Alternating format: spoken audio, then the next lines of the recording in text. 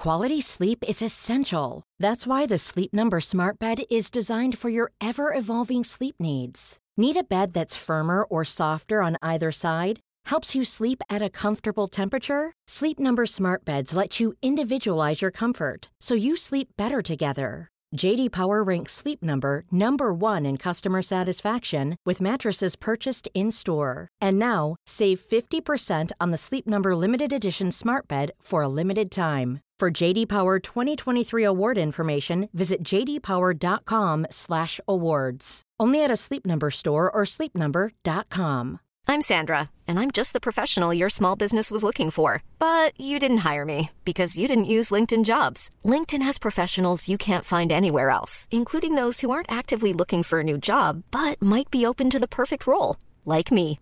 In a given month, over 70% of LinkedIn users don't visit other leading job sites. So if you're not looking on LinkedIn, you'll miss out on great candidates like Sandra. Start hiring professionals like a professional. Post your free job on linkedin.com/people today.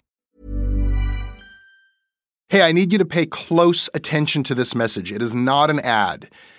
This is about Canadaland, and this is about you. You need to know that the news crisis is about to get a lot worse. You've heard about the layoffs. We're about to have news closures, and it's very likely that we're going to be seeing the defunding of the CBC. Where are you going to get your information from? What can you do about this?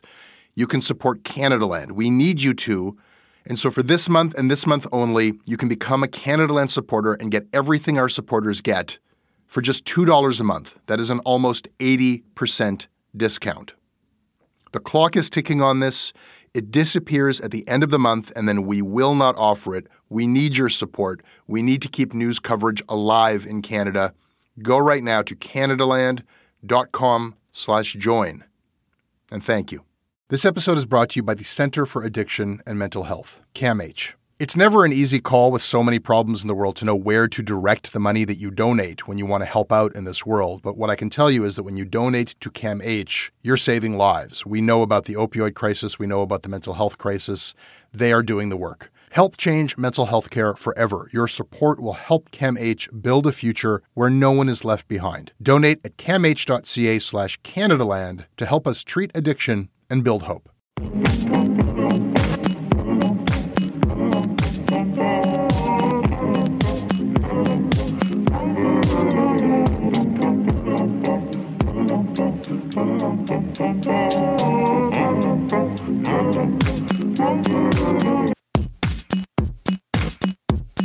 I'm going to tell you right now, this was a hard interview.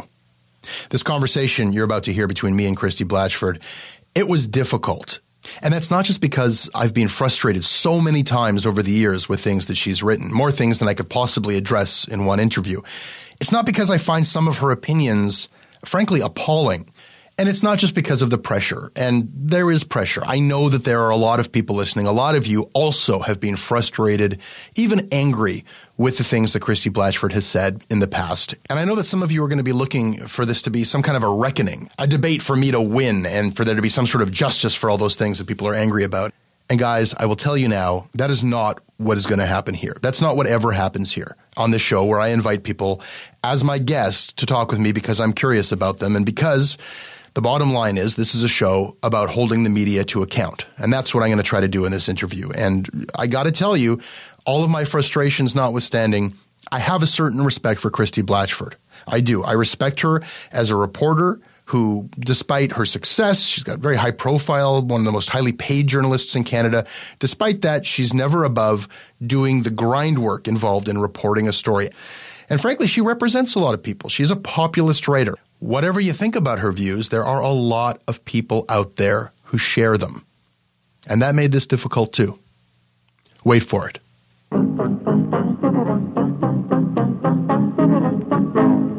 This episode of Canadaland is brought to you by 2,130 people who are making this whole thing possible for the rest of us. I mean, they're making it possible for me to have a job and for Katie Jensen to have a job and Jane Litvinenko and everybody who works for us part-time at Commons and the freelancers. But that's not even what I mean. I mean, they're making it possible for everybody else to listen to this show because they represent a small fraction of the total listenership. I mean, 2,000 plus people. We're getting 30,000 downloads of every episode of Canadaland. We're also getting 13,000 downloads per episode of Commons. And we're getting like 50,000 sessions a week on the website. And then we're doing the live tapings. That is what those 2,000 people are buying. And I am so excited right now to make an announcement to those people, because what you are buying for the rest of this country just got a lot bigger. We have started to offer, with the help of a guy named Russell Gregg, Katie Jensen here has been working with Russell to offer Canadaland, combined with Canadaland Shortcuts, as an hour-long syndicated radio show that we provide to community and college radio stations across the country for free.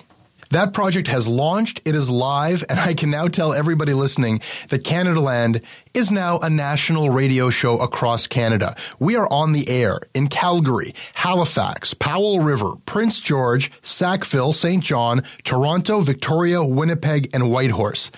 Thank you. I really can't say it enough. I mean, it strikes me from time to time just how strange this whole endeavor is. It's a strange crowdfunder. Most crowdfunders are all about a small group of superfans buying exclusive content, joining like a special club where they get content that nobody else can get. And that's why the crowdfunder works. We're like the opposite. We have a small percentage of the audience who are buying it for everybody else. And I've been told this explicitly. Jesse, if you put it behind a paywall, I will stop funding you. That is why people like getting the t-shirts. We have some great perks. That's not why people do it. They're doing it in order to get our content out there for everybody else, in order to make sure that somebody is keeping an eye on the media, in order to make sure that our news coverage is out there and hopefully, not behind a paywall, but having an impact and getting picked up or influencing the larger conversation in this country. Thank you so much. And really, go have a sandwich. Go take a pee, because you don't need to hear this next part. This next part is for everybody else. If you are part of the 93% of this show's listeners who do not support us financially with $1 a month or $5 a month or something like that, if you're one of those people, we're cool. We're totally cool. Everybody wants you here. I want you to be listening. The people who are paying for the show want you to be listening as well. That's the whole idea. Hey, I have podcasts that I listen to that I don't support. It's okay. This is not a guilt trip, but it is a pledge drive. And we're going to do this once a year for a few episodes.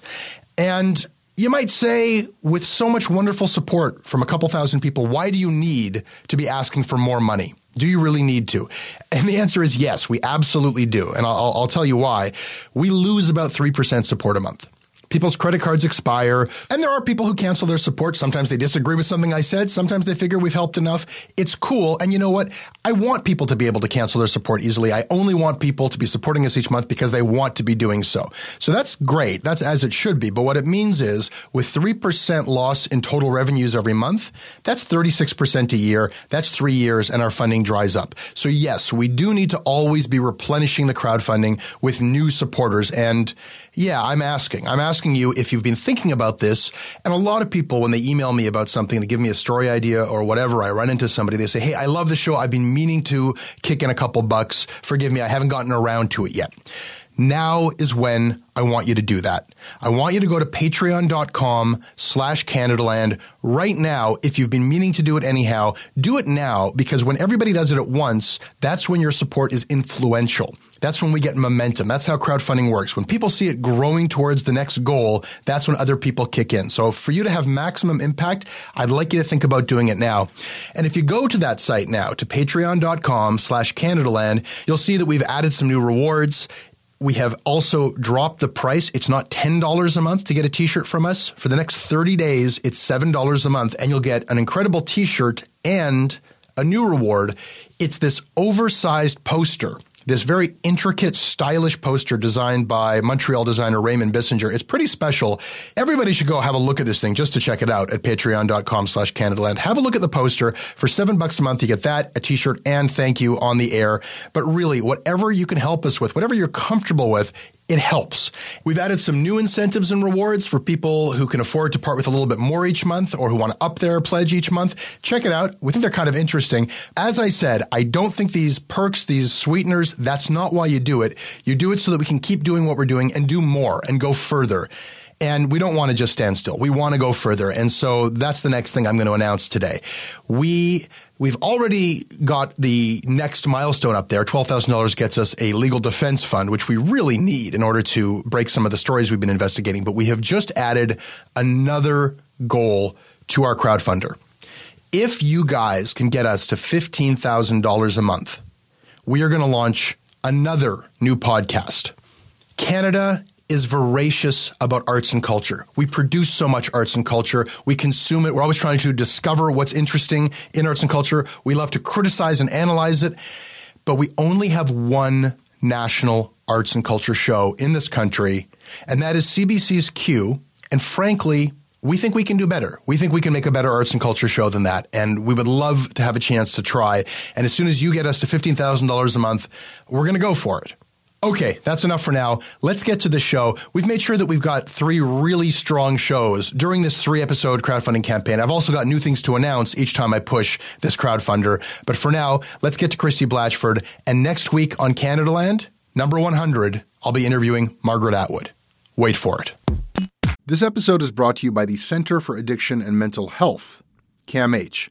We hear a lot about the opioid crisis. We talk a lot about the mental health crisis. These are serious problems. These problems affect us all. They've affected my life and my community.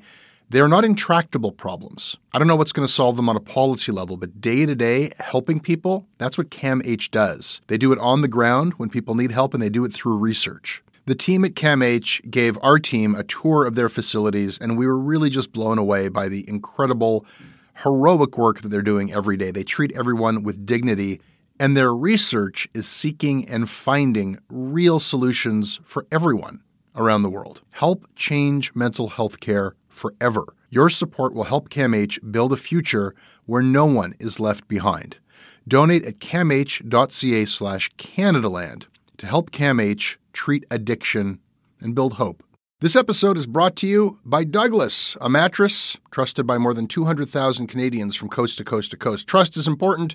There are a lot of mattress lies out there, a lot of mattress liars. And I didn't intend the pun, but it occurred to me that there is one as I was saying those words. Listen, I am not lying to you. I have experienced the Douglas mattress. It is an exceptional mattress at a surprisingly affordable price point. It is a mattress that sleeps cool, doesn't have that weird thing in the summer where the mattress gets like an oven. It's a very good product. It's delivered to your house in a box. You don't have to go to a big mattress store. It is a medium firm mattress, which is what Canadians prefer, and it comes with a 365-night trial and a 20-year warranty. What more can I tell you? Douglas is giving our listeners a free sleep bundle with each mattress purchase. Get the sheets, pillows, mattress, and pillow protectors free with your Douglas purchase today. Visit douglas.ca/Canadaland to claim this offer. Thank you very much for coming. My pleasure. And we do start with the always start with the disclosure if somebody is a supporter of the show. And Christy Blatchford, you're a supporter of Canadaland. I am. I was turned on to Canadaland by my friend Mary McIntyre, with whom I run. And she's a supporter too, I believe. And anyway, she just suggested that it was a good thing to have independent media criticism. And I agreed. So there you go. Thank you very much. You're welcome. I have so much I want to ask you about, and there's so much of your work and your career that I want to discuss. And I hate to start off with something contentious, but I have to. I don't know how else to begin a conversation with you. Sure. Within hours of the Ghomeshi story that I wrote with Kevin Donovan in the Toronto Star coming out, you had a response in the Post. It's weird. The language has changed. For me, it's just a column, right? You wrote a column. Yeah. In which you described him as a victim of bullying. Ghomeshi was a victim of bullying. You called our story a low watermark for journalism. You said he was being lynched by the press. You called, with specific reference, I think, to the story that Donovan and I put out there where we had 4 allegations of serious sexual assault or harassment. You said this is McCarthyism. And I'm not bringing this up because you hurt my feelings or I'm offended. No, of course. I understand that. It's not about me. What did you mean that it's McCarthyism and that he was being lynched? Well, remember at the time, I mean, and for a very long time, I think, even as the number of Ghomeshi's accusers grew, there were no names attached. And remember, I'm a court reporter. So I believe mostly I'm a court reporter, and I really believe in the process of an accused person having the right to face his accuser, to do it where there's rules that everybody understands, etc. But wherever the accusers get the protection of anonymity and the person doesn't, really alarms me. And I do think it is a lynch mob mentality. So that's what concerned me. And also, in the very beginning, I mean, as unappetizing as Ghomeshi's Facebook post was, I've covered an awful lot of he said, she said things. Very, I mean, what happens in bedrooms and between people is so bloody complicated, even when it's simple and fully consensual, that I think there's lots of shades of gray. So, I mean, I was clearly wrong in terms of the heft of the story. I mean, the story was pretty hefty, it turned out, and people did come forward. A couple of them did complain to the police, launched, and we're going to have a trial pretty soon in the new year. So I think that's good. Anyway, I'm probably going on too long, but that's my instinctive gut reaction is when I see somebody being attacked anonymously, I am concerned. You feel that you were wrong? Yeah, of course I was wrong. I mean, I think I was proven wrong. I mean, when you say McCarthyism, I mean, we're talking about like the state turning against its own citizens, people smearing each other in the press, lives being ruined, the whole apparatus of the state with the acquiescence of journalists, the Red Scare, a witch hunt. You have a great advantage over me. I haven't read that story any more than I read any of my pieces after I wrote it. Yeah, no, that's a quote. You call it McCarthyism. Yeah, read me the quote. Okay, the headline is Jian Ghomeshi and other men vilified by anonymous accusers in the press. What we have here is another modern tale of bullying, another low watermark in journalism, and another man vilified by anonymous accusers. McCarthyism, anyone? I don't want to flog a dead horse. I mean, you're saying that you were wrong now, but there was no correction or you've never walked that back. So I didn't know until just now that you felt any different than what you... Well, I mean, I wrote again about Ghomeshi and I think a couple of times more. So I think it was clear. Believe me, I have no trepidation about admitting I'm wrong. But admitting an opinion is wrong is a very different thing than admitting that you got the facts wrong. I thought that in other later columns on this subject that it became apparent what I thought and why I thought it. And it's the very sort of thing I just talked to you about, which is, I'm a devotee of the criminal courts, of due process, of innocent until proven guilty, and of playing and of this all unfolding in a place where there are rules and checks and balances. And I think clearly McCarthyism is the wrong word for me to have used. I was wrong.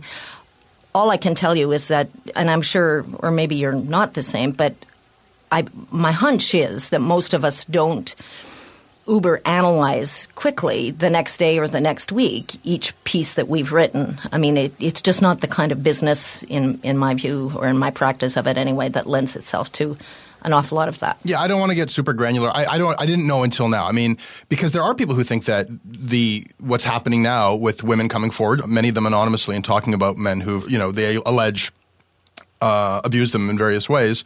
Some people do think that that's a witch hunt and that that's reminiscent of McCarthyism. So I didn't know if you felt differently until just now. Well, in a general way, I don't walk it back. In a general way, I think there is a tendency, and we saw it in the been raped, never reported hashtag, where women who never complained before, who never made formal complaints before, are suddenly now, and I appreciate the cathartic effects of disclosure, but I think it's a very different thing when we are to presume that all victims are telling all alleged victims are telling the truth, whether they're victims of alleged sexual assault or anything else, because the human condition is to lie and fudge and misremember and mislead. I don't mean they all do that, but I don't think there should be carved in stone the principle that any woman coming forward alleging sexual assault should be believed any more than anybody coming forward and alleging some sort of criminal misconduct should be automatically believed. People lie. I've seen it. I've seen people swear to tell the truth and lie their faces off. False allegations happen. I'm not aware, and maybe I just haven't found the story yet, I am not aware of any story ever where somebody has faced multiple allegations. And to make it analogous to the Ghomeshi case where some of the people didn't even know each other making allegations, that turned out to be some grand conspiracy. And it seems like people are terrified of false allegations from women. And we don't have such a huge historical record of that happening. But we do know, unless you argue the point, we do know that there's tons of unreported rape out there. That happens all the time. Like, I guess I was going to ask you if you still think we were wrong to run the story, but no, actually I don't. Though I still have my reservations about, either it was good enough to run earlier before Ghomeshi posted his Facebook post, or it wasn't. And it's the same thing with the Rob Ford story, you may remember, which the Star broke, which was Robin Doolittle, now with the Globe, is at a party. They hear about the Gawker going with it. Then they decide they're going to go with it. Forget about hearing it. It was after Gawker, actually. Yeah, Gawker had gone with it. Yeah. Quite right. I contend the same. Like, if a reporter, if they saw with their own eyes that footage, if you can't report what you see with your own eyes. I agree. Then we're starting off in a better place than I thought we were. Well, okay, let's. But these are important questions to talk about anyway, because they're decisions that organizations make or that reporters make, like me. And I mean, I am wrong so often, as I hope people will admit they're wrong in the same business. So, well, yeah. I mean, I hear you saying that now, and I hear you saying that you think your subsequent columns on Ghomeshi sort of communicated that. I got to tell you, working with those sources, their big fear was that this would happen and they wouldn't be believed. And there was a moment after that first story came out, before subsequent women went on the record, where it seemed like he had 100,000 people supporting him. He had high-profile members of the press, such as yourself, supporting him. And those women felt— I was never supporting him. When you say that he's a victim of bullying, he's the target of a lynching, and this is McCarthyism, it sounds like you're supporting him. Well, maybe. If you're one of the accusers, you put yourself in those shoes. Yeah, sure, I understand that. But I don't like to see women behaving in a timid way. I mean, I think if— What do you mean by that? Well, I think that we are fully capable human beings. I think if somebody touches you inappropriately or sexually assaults you, then you call him on it. And you call him on it not by going to the Wild West that is the internet. You call the police, you get a rape kit done if that's what is required, you give a statement, etc. I mean, those systems, I know people don't like them, and they're tough, but they work. They don't work. They do work. The vast majority of sexual assault allegations, there's a lot of research done. You can look at how we go from the claim to the conviction and how many people have to go through that horrific process. It's not that horrific either. It's horrific sometimes. I've actually covered sexual assault trials. One of the ones that I covered was a very famous one, or infamous one, involving a hockey coach named David Frost. Uh-huh. The women there who testified, I believed absolutely. And I said so. So did all the other reporters who were covering it. The man was acquitted, and it was the right result. I mean, you can have both things. Because this is the courts. This is law. It's different. You have to have proof beyond a reasonable doubt. You have to be convinced beyond a reasonable doubt that somebody is guilty.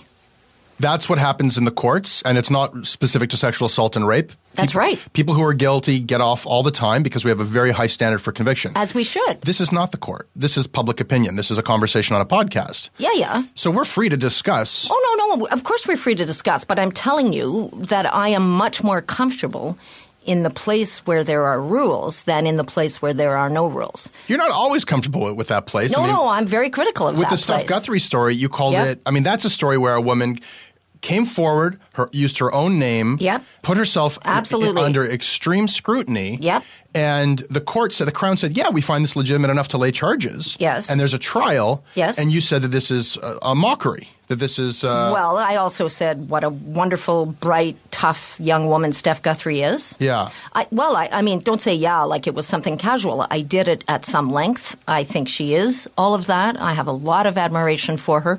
She is also a feminist, and there's nothing wrong with being a feminist. I'm a feminist too. But she is an activist feminist with a bit of an agenda, I think. I mean, Of course a feminist has an agenda. No, but these are things that weigh in your credibility in a courtroom. Yeah. That's all. He was never the investigating officer who laid the charge testified, and he testified he could not find one instance where Gregory Elliott had either threatened or said anything sexually inappropriate to Steph Guthrie. But that's not the charge. No, but the charge is criminal harassment, right, via Twitter. Yeah. And the definition of harassment is what? She blocked him. He was creepy sometimes. I quite grant you. And I gave an example of that in one of my columns. Anyway, I'm not you ask a question. I don't want to just ramble on here. I think that your praise of Steph Guthrie felt totally legitimate. It was totally legitimate. Look, I think you're curious about her. I like to read you because I believe, in a way that I don't with a lot of columnists that you're grouped with, I think that you care about the stuff you write about and you do the footwork. You're there and you show up, and I buy your curiosity. But I have big problems with some of the. C'est la vie, man. You know. Oh, yeah, well, let's talk about it. I mean, so in the Steph Guthrie case, I share your concerns about that. I mean, I think that this is a case where we're going to find out where the line is on harassment. And to tell people who don't know, this is so Steph Guthrie had a falling out in her online activism. This guy, Gregory Elliott, was, I guess, an ally for some time. They had a falling out, at which point she blocked him on Twitter. And as I understand the charges, he sent copious amounts of obsessive harassing tweets where he tweeted at the complainants. He sent subtweets at the complainants. He monitored their feeds. He did this knowing that they blocked him, that they did not want contact with him. So he continued to kind of call them out and dog them. And the question that you're asking, which is a great question, is where do we draw the line between disagreeing with someone online in a public forum and harassing them? And the Crown has said, well, we feel that this has crossed the line into harassment enough that we're going to lay charges. And the court said, well, we're going to hear this. So what you wrote was, and you've written many columns about this. And I covered it every day. And in some of your columns, you got into more depth about what Gregory Allen Elliott actually did. Yes. But in one column that blew up, all you said about his actions was that his chief sin appears to be that he dared to disagree with two young feminists and political activists. And in that column, if I read that column and nothing else that you wrote, I would have no idea that this guy was relentlessly going after them online. And there was a consequence to that column.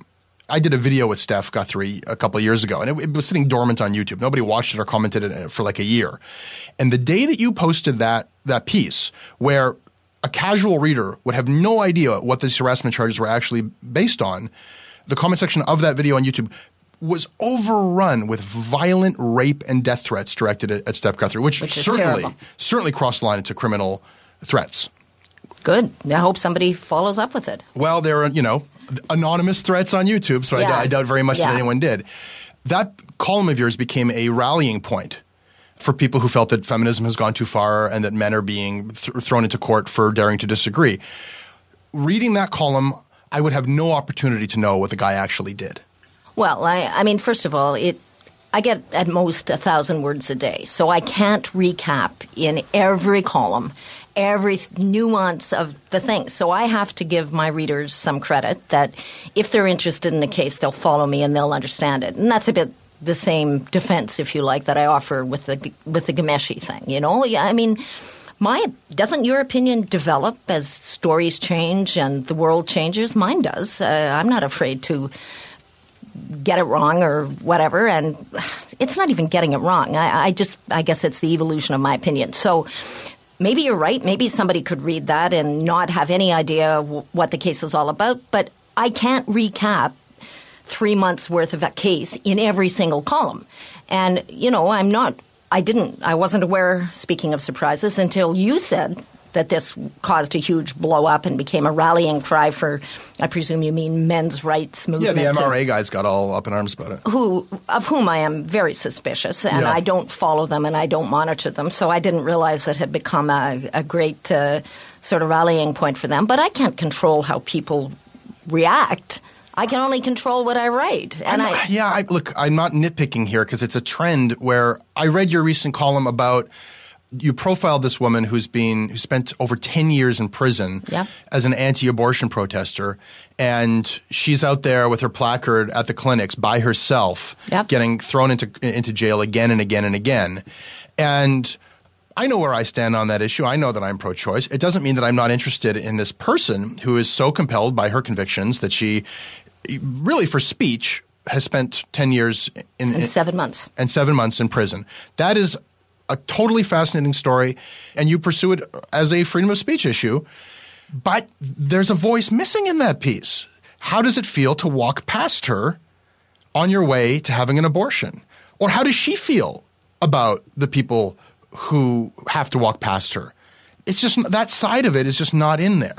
Well, again, I mean, I'm not writing a history of the abortion movement in Canada or the pro-choice movement. I personally am wildly pro-choice, but I think that I'm an absolutist, I guess. As a contrarian, you're in this really strange space because the contrarian positions you take, which incite such a strong reaction, you're not totally out on some independent limb. I mean, when you say that you argue that Nigel Wright on the stand is actually a really principled guy. And in a funny, pragmatic way. Or the boy who took a picture of himself having sex with Rehtaeh Parsons while she was vomiting drunk. It was another boy who took a picture of him. Oh, I'm sorry, who shared the picture yes. of himself. That boy is brave and courageous. Well, I thought he was because he didn't think. He maintains, of course, that it was consensual sex, albeit with a drunk young woman who was at some points vomiting. Which might not be under legal terms consensual. No, I understand that. But what I admired was that the easier thing that day in court to sort of get people off his back, if you like, the great lynch mob out there, would have been he did apologize for having. Now, did he say – I'm sorry, I'm mixing the two up. I can't remember if he said that he takes responsibility for sharing the picture, but he takes no responsibility for her killing herself. Well, and, you know, it wasn't a straight line. I think suicide is always a very complicated business. Totally. You don't – and took a lot of people – She didn't go from A to B. She had to be failed by a lot of different people. Yes. And a culture, I think, for that to be the consequence. I agree. It doesn't render it less tragic, but it renders it less all of it his fault. I'm trying to kind of take a bird's eye view of these positions you take. Yeah, I know. But police carding is invaluable. You know, Nigel Wright is a man of deep principle. Toronto is a city of sissy men who hug. Ghomeshi is a victim. That boy is brave and courageous. As a whole, they're not really contrarian positions if you look at who they support. Like Nigel Wright is a principled man, and you've also suggested that the Duffy trial is kind of overblown. That's what Stephen Harper says. You know, I mean, there's a whole community that rallied around those boys. So you're often which boys? Those boys it was a very tiny community. Most of the people rallied around, appropriately so, the dead girl. It feels to me like you're usually reacting to what the media is saying. Sometimes I am, sure. Sometimes I'm doing what you do in a way. What I like about your work as opposed to, you know, there was a piece in Vice recently, why do so many of Canada's female columnists write like they hate women, where you were grouped with Margaret Wente and Barbara Kay. And you're often mentioned in the same breath as Barbara Kay, Barbara Emile, Margaret Wente, and Christy Blatchford. The difference to me is that they strike me as ideologues. And they're closed-minded, I think, and they're just repeating the same talking points again and again. And you are a reporter who is on stories. That is, to me, the difference, too, is that, you know, I do it sometimes because, you know, it's a busy world. Sometimes I write out of my ass. But most of the time, and certainly this is how I prefer to write, I'm actually covering something. And then I write. But there is an ideology to these positions you take. If I take them as a whole, maybe. There is. I don't see it, but you write honestly, about women's issues a lot. You think? Yeah. I think so. Well, I mean, I don't know. I think if you looked over maybe I do. You're the reader, not me. I'm just the producer. So I don't ever look, I told you, at what I do. I can't remember, honestly, what I wrote about last week. Yeah. You know, it's just too much, and I've done it for so long that, you know, I don't remember. That doesn't mean it isn't important to me. But I would bet that if you looked at what I covered last year, you would find that really I don't write about women's issues very much. When the Supreme Court issued a report saying that they found there to be like rampant culture of sexism in the military. That wasn't the Supreme Court. That was a former Supreme Court judge. Thank you. I'm sorry for that. And it is an appalling frigging report. Which the military essentially has accepted as true. Sure, they did. And that was their mistake. The evidence that you offered in response is that you've spent a lot of time around the military, and you often are the most salty language, crude person around. That's not the evidence. The evidence, the only evidence I have is that I have spent a fair bit of time with soldiers. And the evidence isn't that I swear more than they do. The evidence is, like any other group of Canadians, only ones I particularly like, I did not see, and I do not think that you can hide a completely misogynist, poisonous culture. I think it's pretty evident. Wouldn't you have to be a young woman coming up through the ranks to say that with any authority? No, I don't. I mean, I think they're legitimate voices, obviously, but I don't. No, I don't. Do you have to have cancer to know what it's like to be sick? I don't think so. I think you have to do more than hang out with a lot of soldiers as a journalist, and they know that there's a journalist among them. Maybe. I think and I appreciate why you're doing it, but you're simplifying in some cases, what I've said. Well, yeah, I'm summarizing. I'm trying to, sure. And I appreciate that you're always on a news story. You don't remember what you wrote, but what we're trying to do is look at it all. And I'm trying to figure out, I kind of try to understand you and I wonder if I'm situating you correctly. Like you have, I think, a consistent critique of feminist arguments that we see popping up in the culture. And you yourself entered journalism at an interesting time as a woman, and I think that things have changed drastically. And like, is this wildly off base? Like, I think it used to be that when women, at a certain wave of feminism, when women wanted to do serious journalism, the standards were, okay, if you can hack it in this boys' culture. Yeah, I think that's probably true. We're not going to make any special concessions for you, but you're allowed in. Yep. And the conversation, I think, has shifted from are women allowed in and allowed to compete to, well, you know what? Why is it about succeeding on the terms of a man's world? Maybe the terms need to change. Yeah, no, I understand that that's how the conversation has shifted. Maybe it'll make it easier for other women. I hope it does. But I'm not convinced that both of those things aren't a bit of an extreme position. In other words, when I started in 1973 or 72, and I was expected to fit in, and I did, or say if I was starting out now and I would expect them to adjust to me. I think both are a little bit unrealistic. I think somewhere in the middle is the ideal thing where you're not going to get your ass grabbed by or somebody's going to be making crude remarks in front of you, but neither should everybody have to be delicate and sort of, I don't know. Yeah, I don't know. I guess I'm wondering if it's an appropriate characterization to say, that a generation of women who had to tough it out and succeed on men's terms are sort of turning it on women today and saying, suck it up, you got to tough it out too. No, I don't think so. At least speaking only for myself, I don't feel that. I didn't – frankly, it wasn't a question of toughing it out. Not every woman is going to want to work in a – predominantly male environment. Not every woman's going to want to be a soldier. Not every woman's going to want to be a sports reporter. I think for those who want to do it, that's fine. But I don't think you need affirmative action to make sure that 50% of sports reporters are female or 50% of any group are female. No, we're not talking about that. No, but in a way we are. So it wasn't so hard back in the day is what I'm trying to say. A lot of what you are suggesting in your opinions, not the coverage, but the positions you take are people are making a fuss and they don't need to be.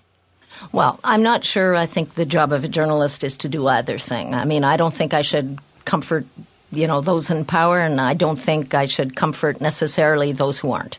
Do you think you should give a voice to people who are having a tough time? Well, of course. And I think if you were to look over my entire career, I have done that. Not always, certainly, and not every time have I taken the correct stance. But yeah, sure. How about Linda Gibbons, the woman you mentioned, the pro-life protester? Nobody gave her much of a voice until I spoke. Why? She's done 10 years and 7 months in jail. Yeah. That's certainly comforting the afflicted. Just because I disagree with her opinion, does it mean I shouldn't do it? No, of course it doesn't. That's fair enough. Maybe even more so that you don't agree with her. It's interesting to look at this in totality.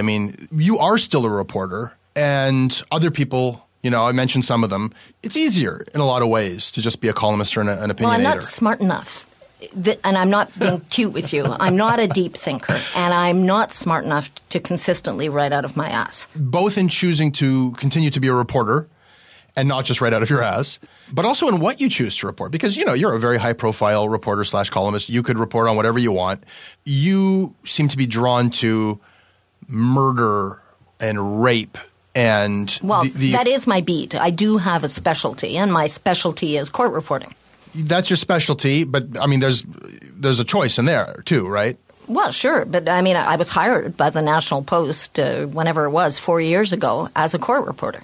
Yeah, court columnist. Sorry. Right. I guess I think that if you wanted to cover something differently, sure, somebody I probably could. You probably could. Yeah, no. So there's an element of choice in there, certainly. I like the courtroom. You write about extremities of human behavior, extreme crimes, and you take what some people consider to be extreme positions. Is this? Am I like a shrink here, or is this not just?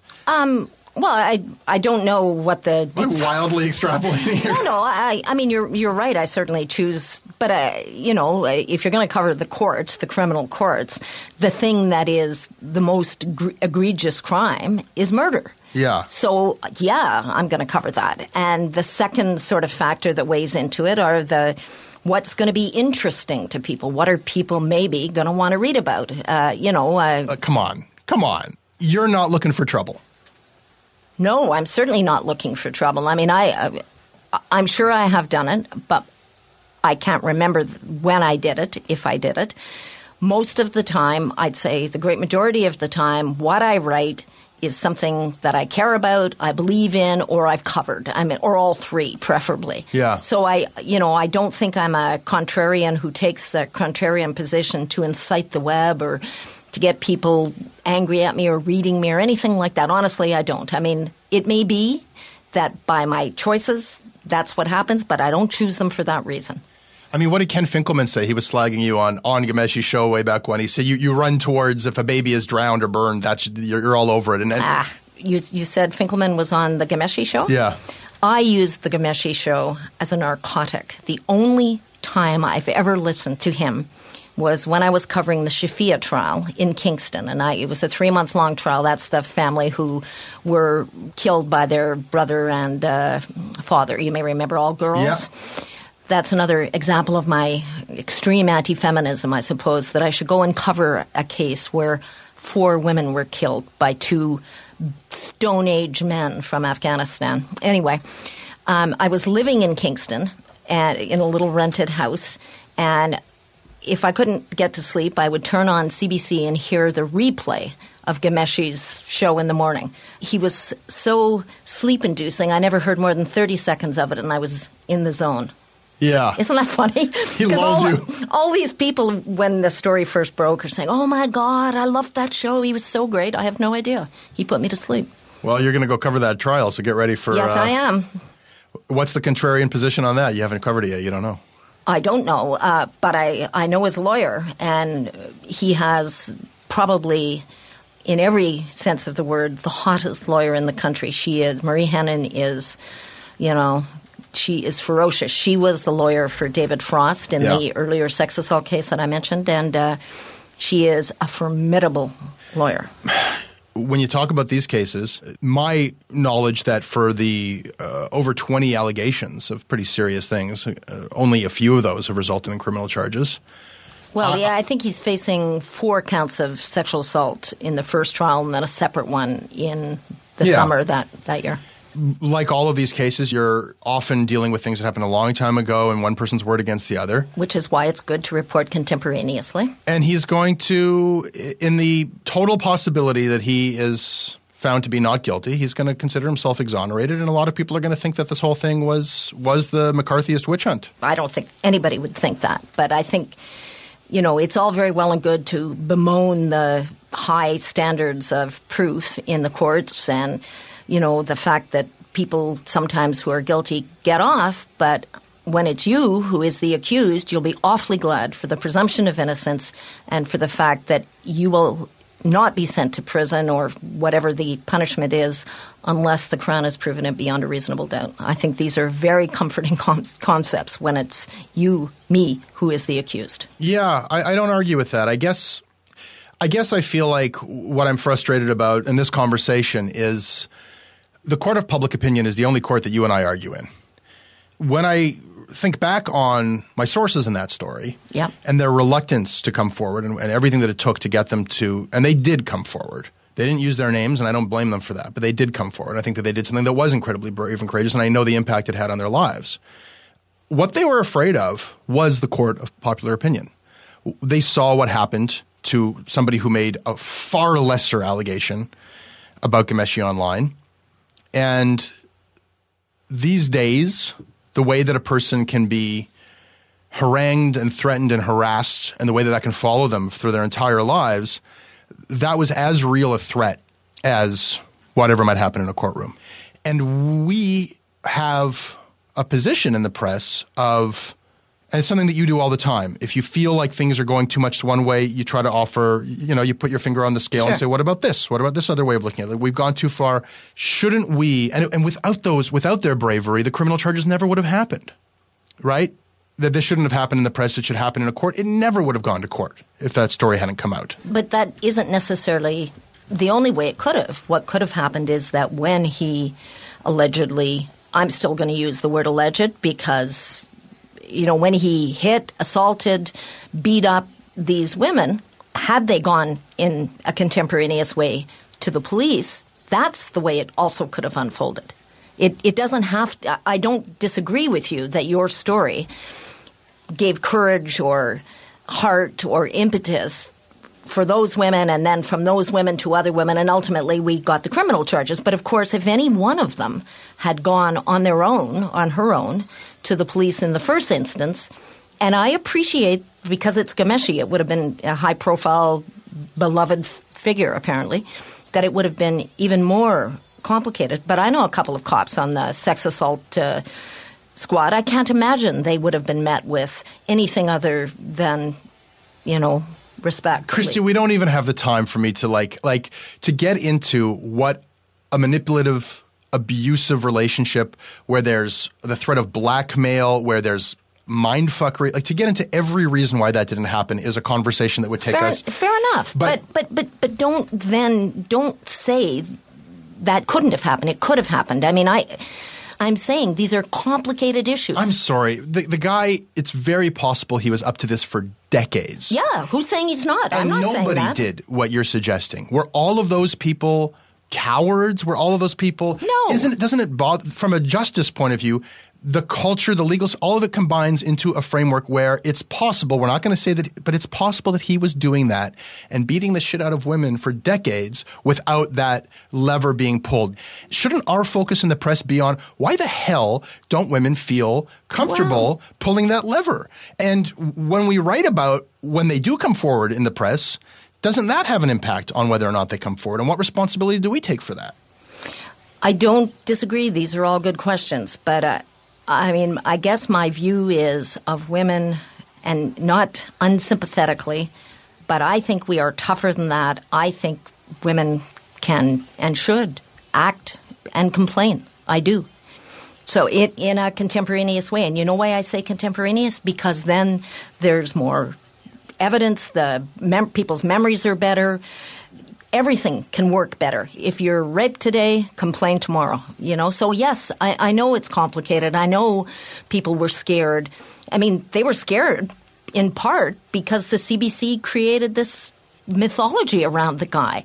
Yeah. I mean, you want to talk about a misogynist, poisonous workplace, don't talk about the military, talk about the CBC. We can talk about both. But it's clear to me that was the way it was. And I know individually some young women, either complained to the boss or and were told blowing off and did the right thing. I mean, within Catherine Burrell complained. Yeah, and within that spectrum, there are women who complained. I agree, and good for them. But what's the answer? I mean, the answer is the CBC management should have done something about it, right? I think it's a lot like the Rehtaeh Parsons case. It takes a lot of people looking the other way and doing the wrong thing. It takes a whole – this is what – when people say rape culture, this is what they're talking about, is that it takes it's collective guilt. And yes, maybe you can't – I mean, with Ghomeshi, you can point a finger and lay blame. But with a lot of these cases of why it was overlooked and how things were allowed to get so bad, it takes a whole culture to allow these things to happen and happen again and happen again. And we can do something about the culture. Well, sure. And I think the discussion all of this generates probably will do something for the culture, probably will make it better and will make it easier, et cetera, for women to come forward. But I don't think you should absolve, and I don't think you can absolve the critical players. My friend Tracy Nesley, I quote this all the time, but I don't like to quote without attribution, know who to be mad at. In the Rehtaeh Parsons case, you be mad at the boys, be mad at the maybe at the parents, be mad at the school, be mad at whoever. In Ghomeshi, be mad at Ghomeshi first. Be mad at the people who enabled Ghomeshi. Be mad at the CBC brass for not doing enough. So you have rings, you triage your collective guilt. I am not as guilty in the Ghomeshi thing, for instance, as the guy to whom Ghomeshi reported. Do you know what I'm saying? It's just a bit easy to say we're all guilty and we all have to change it. No, it's hard to say that. I mean, I was there when Catherine Burrell, my friend, was harassed by him, and I didn't do anything. It's hard to say. That's not easy. No, you're right. I didn't know you were there. I mean... Christy, I really appreciate you being... I'm sorry it's been so frustrating for you. Look, you're my guest here, and I that means something to me, and I really do appreciate that you came here for this conversation. I hope you'll come back again. Yeah, absolutely.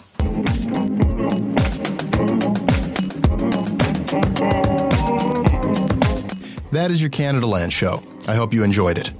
You can email me at jesse@canadalandshow.com. I read them all and I respond when I can. I'm on Twitter at Jesse Brown. The website is CanadaLandShow.com. And the crowdfunding page, if you haven't been there before, please go check it out now, is at patreon.com/CanadaLand. I make this show with Katie Jensen. The next episode of Canada Land Commons will be up on Tuesday, and the next episode of Canada Land Shortcuts will be up on Thursday. If you like this show, please support it.